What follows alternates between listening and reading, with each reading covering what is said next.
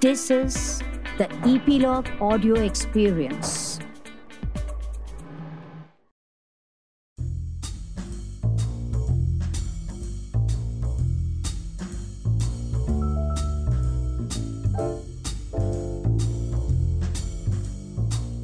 Film is clearly a sophisticated art, possibly the most important art of the 20th century with a rather complex history of theory and practice, writes James Monaco in his book, How to Read a Film. So far in our podcast, The Artists, we have had filmmakers, writers, critics, programmers from some of the top film festivals, musicians, thinkers, defining their combinatorial skills. We at Metaphysical Lab have been striving to expand the realm of our podcast, which in turn gives a wider canvas to the understanding of our experiences. And also we have tied up with Epilogue Media, the podcasting network, so you can find us on their website, epiloguemedia/The Artists. And of course, you can continue to listen to us on the platforms that you choose, from Apple Podcasts to Spotify to JioSaavn to Google Podcast. Everything is mentioned in the description. And of course, you can reach us on the WhatsApp number and our email ID. I'm your host Suchita, and I'm looking forward to a wonderful journey ahead with all of you. Jordan is an Arab country located in the Middle East, bound by Syria, Iraq, Israel and Palestine. Having heard so many stories coming out from the conflicted zone, we are fortunate to have Darin Sallam with us, a filmmaker from Jordan, to talk about a film that premiered at TIFF and also clearing some myths about female filmmakers coming from the Arab and the Middle East. Stay tuned for this very interesting episode 93 of the Artist Podcast with me, Suchita. Darin is a Jordanian writer and director, and she holds an MFA in Cinematic Arts from the Red Sea Institute for Cinematic Arts that's affiliated with the University of Southern California. To her credit are 5 award-winning short films, including Still Alive, The Dark Outside and The Parrot, all of which received multiple awards and screened in internationally acclaimed film festivals. Darin was also part of the Berlinale Talent 2021. She has been on the jury of several international film festivals and is also co-founder and managing partner at Tailbox, which is a Jordanian production company. Enjoy the conversation. Hi, Darin. Welcome to a podcast, The Artists, and thank you for joining in from Toronto right now as your film Farha is getting premiered at TIFF. And I'm so glad you could take out time and share your experiences of premiering your first feature-length film. So welcome to our podcast. Hi, Sushita, and thank you for having me. Darin, tell me, how was your premiere? How was the experience, especially because I've heard stories of travel issues to TIFF and a lot of other stuff. So how was it premiering your film during the COVID times? Actually, I think I consider myself lucky because we were allowed to travel to Canada only, they opened the borders only one day before the festival's opening. So I'm lucky to be able to be with the film and with the people for the world premiere. It was amazing. I mean, hearing the feedback and the emotional comments from the people was really something. And I was touched by the comments and by the people. I was sitting between the audience and I heard people crying while watching, and I was so touched. And I didn't hope for a better screening than this. I mean, I'm so happy that it was at TIFF. And you, of course, traveled from Amman to Toronto. So when you traveled from Amman to Toronto, were there any restrictions, or how was it, the whole process, the whole journey? I think, it was almost around 13 hours of travel. But it was worth it.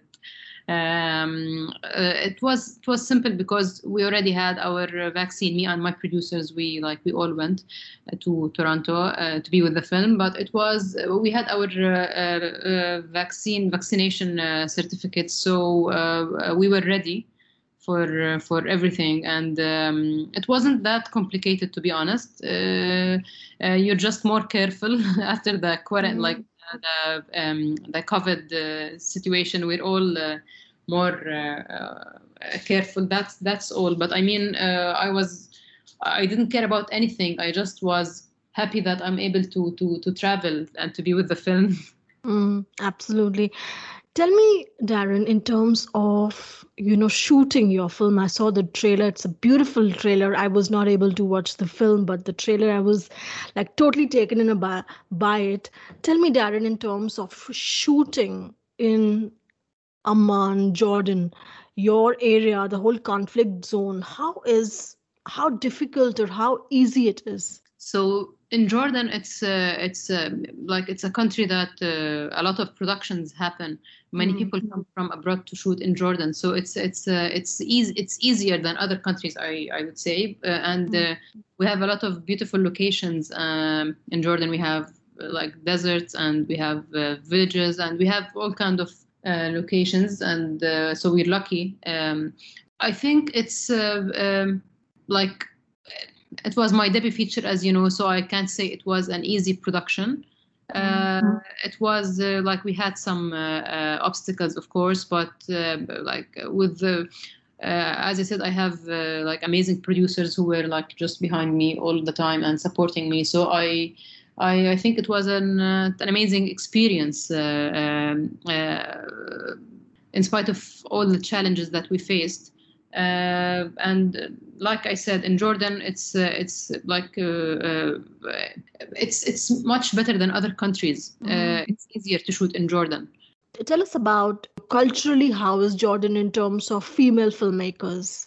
We have a lot of female filmmakers in Jordan, maybe producers more than directors. But I mean, we are like most of the crew of Farha, like the heads of departments, 50%, if not more, are women. My producers are the Jordanian producers are women as well. So yeah, it's like the costume designer, the makeup artist, the who else, the sound designer, and many other crew members were women. And tell me, Darin, in terms of your stories, and of course you have won awards for your short films before you ventured into your feature-length film. So where does your story come from? I can't tell you this. It depends, to be honest, Sushita. I mean, I don't like to limit myself to one sort of one like place that the stories come from. But I can tell you that I can't make a film or work on a film unless I have this urge to tell the story. Until this like story keeps like wakes me up while I'm sleeping at night, and I can't think about anything else but this story. I have to feel this, or else I can't we stay for years with the story or with the film. So you have to fall in love and relate to the story. So I can tell you that I'm very selective when it comes to the content I'd like to make. But for example, in Farha, it was inspired by a true event that I heard from my mother, and stayed with me for years until I was able, like I became a filmmaker, and I found myself just writing it as my debut feature. But I like to tell humane stories. I like to tell like stories that touch my heart and people's hearts, and like can change something or do something, and not just although it's like an entertainment industry, but I prefer to do something that do a change or can change. Absolutely. So, tell me, Darin, and this is a question which I asked all the filmmakers, is that why do you want to make films? Interesting. When they ask me, since like many filmmakers say, we knew that we want to make films since we were like children. It's not the case with me. I always say I never planned to become a filmmaker. I just found myself making a short film. As I told you, I had a short story that I heard as well, and it stayed with me, and I kept thinking about it and visualizing it and imagining it as images and visuals. And I woke up one day and grabbed the camera and just made it as a short film. I just found myself doing it. I used to like painting and drawing and photography. So I think this was in me since I was a child. I liked like visuals and storytelling. And because Darin, you are around Syria, Jordan's around Syria, and Iran, Iraq, and Israel. But I mean, there is the entire milieu around you is a serious milieu. This conflict area. Does that influence your storytelling as well? Yes, of course. Especially, by the way, my mother is Syrian, and I'm Jordanian of Palestinian roots or origins. So my father was one of the people that survived like the Nakba, the catastrophe in 1948 in Palestine. Oh my God. Okay. Actually, I am surrounded by like, but we were born and these stories like were always with us. We grew up listening to these stories, and it's part of our like daily life, and like it's what we grew up listening to. Of course, my stories and my films will be affected.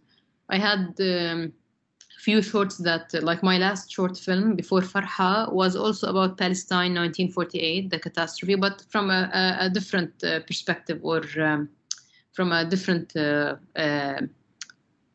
perspective or side. I mean, it's something that it's like it's so important to us. It's affected like the whole like this event, for example, the Nakba, the catastrophe, like changed many people's lives and countries' lives, and the world is nowadays as well is affected by it. So of course we have to talk about these stories. Of course we will include it in our films as filmmakers because it's part of our daily life, I think. Yes, absolutely. So when you started making Farha and you decided to make Farha, how difficult or how easy was in terms of getting your funds in place? Actually, it wasn't easy. Yeah, I'm hoping someone will tell me one day. The same answer. It wasn't easy. It's I mean, some funds wouldn't be interested to talk about this like side of the narrative, and some like people wouldn't want to talk about politics, although it's not a political film. To me it's just pure cinema, but it had some like the events that happened had political like it was political, but it's in the background to me, but some people wouldn't like to talk about politics, and some other funds just believed in the project and supported us. Some individuals and investors also helped to make the film happen, but it wasn't an easy journey. It was a process, and So it took you like 1 year, 2 years to get things in place, or was that maybe quicker? More. Right. Just it's just that you can get like a ballpark, how much time, how long. Were you happy during the entire process, or you would have wanted that to do something more faster? You mean when it comes to starting your film, getting your funds and your team in place? Yes, actually, I always think that I don't want to spend my life making films like a film every 5 years just because the funding is taking that much time. And you get like you become kind of lazy as a writer, director. You take your time. The process will take time anyways. Let's take our time writing. And like, I would have loved if the process is easier and faster, and if I can just like finish this project and like work on the next one, but it's the case for all the filmmakers in the region, not only me, I think.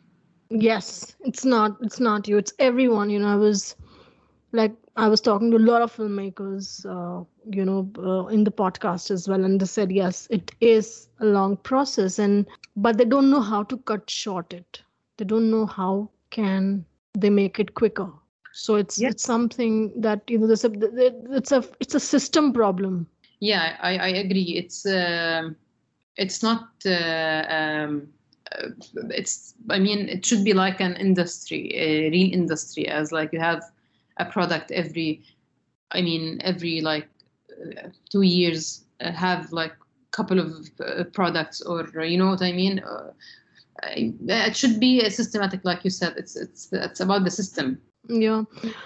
Tell me, Darren, in terms of what are a couple of things that deeply affected you after you came out of making this film? What changes did you find in yourself as a filmmaker? As a filmmaker, Mm.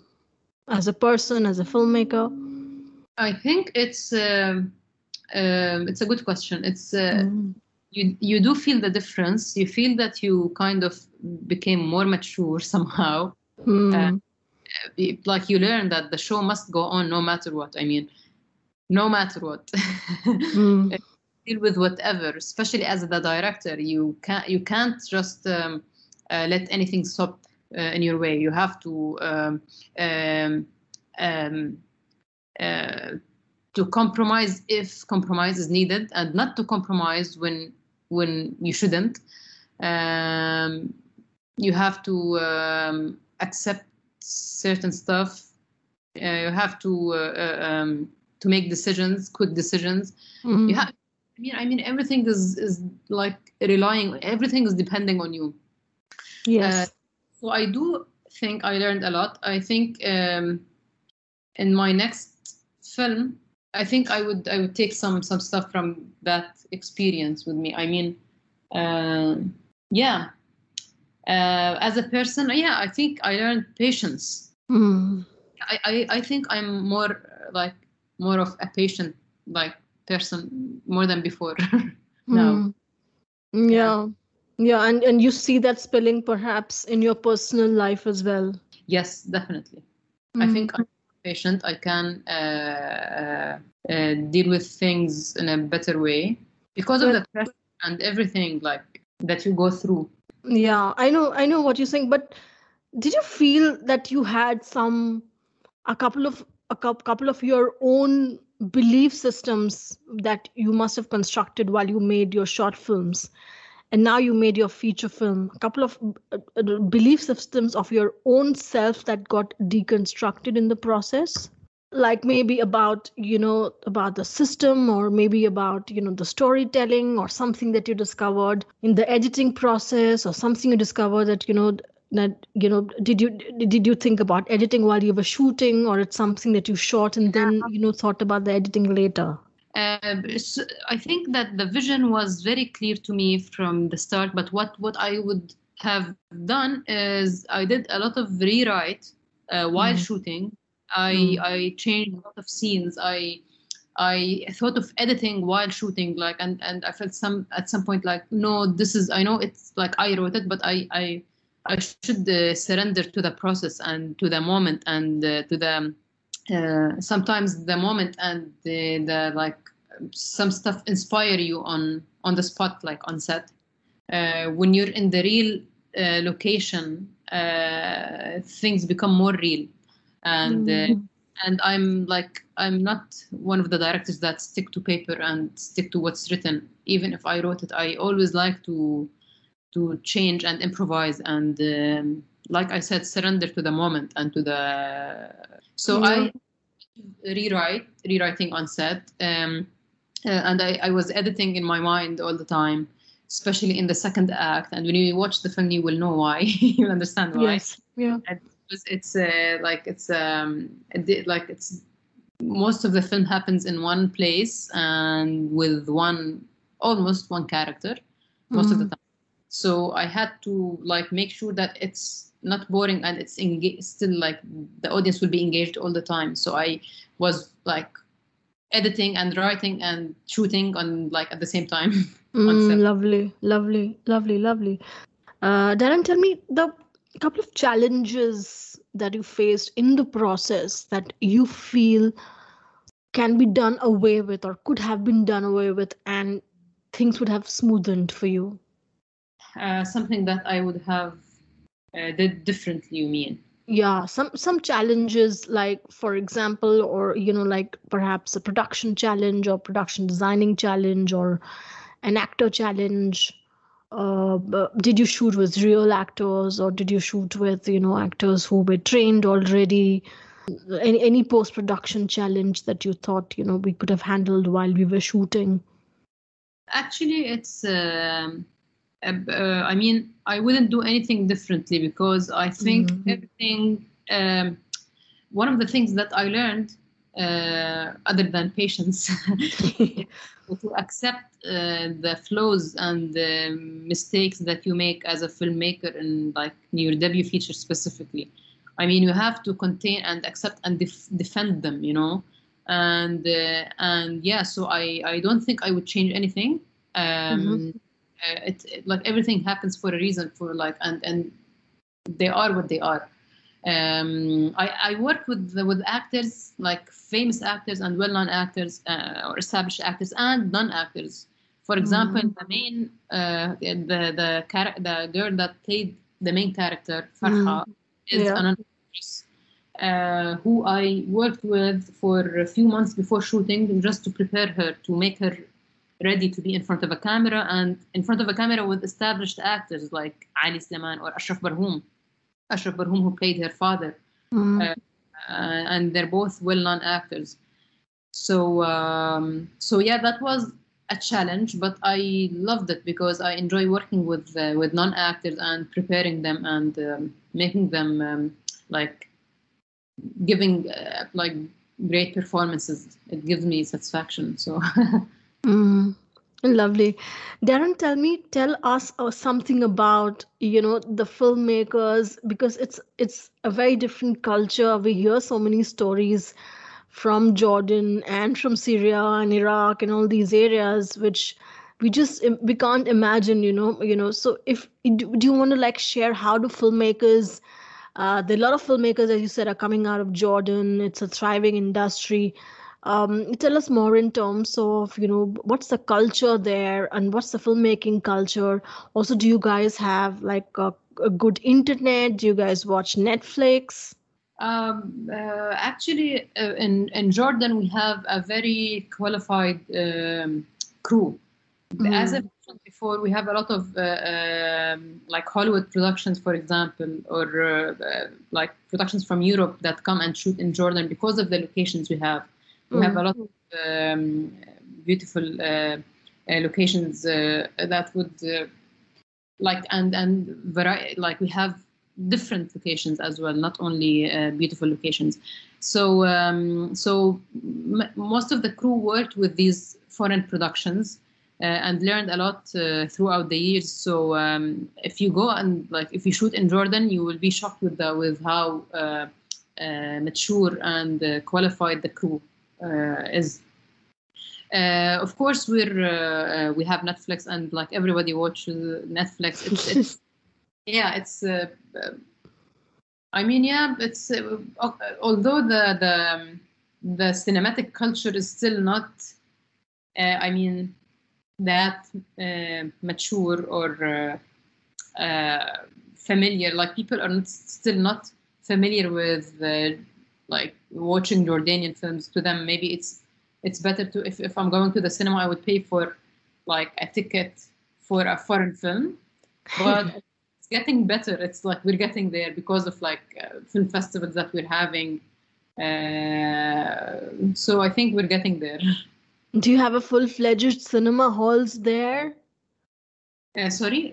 Do you have full-fledged like cinema halls there? Like a lot of cinema halls?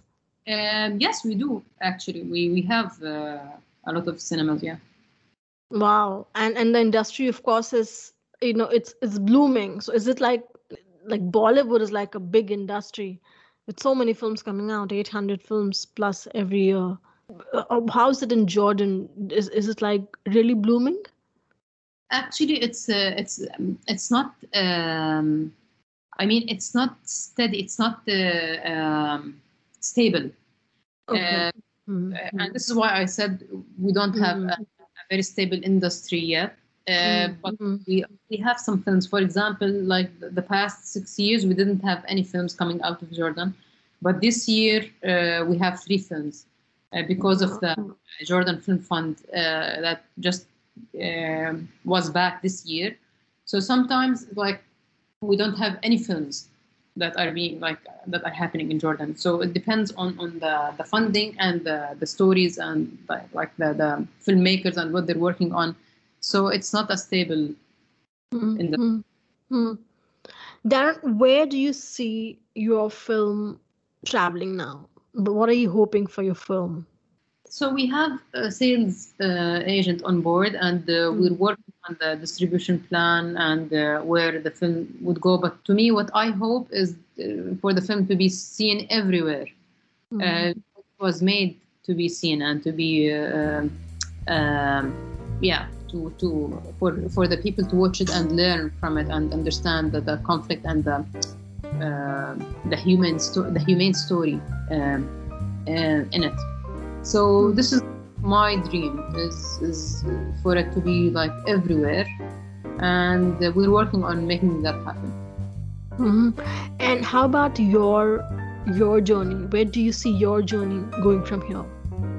I'm trying to develop a new project as my next film, but it still is like in early stages. But yeah, this is the natural step, like, to me, is to like let the film now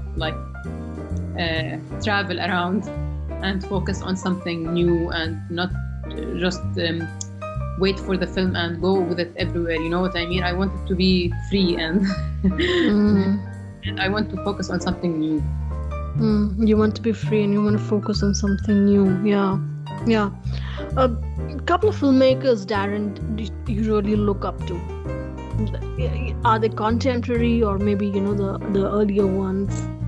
I think I'm really in love with the films of Asghar Farhadi. I really respect his work and respect his ability to create a huge humane story out of a very small situation, and how he always creates mystery in his films. It's to me, it's brilliant. I mean, I really respect his work and I look up to him. Yeah. Lovely, Darin. Thank you so much. It was great chatting with you, and I hope you have a great time in Toronto and a safe journey back home. So thank you so much. Thank you very much, Rita.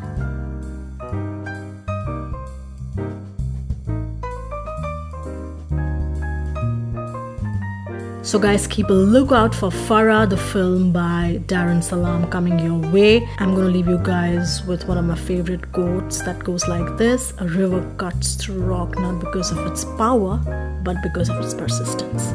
Take care and have a great weekend.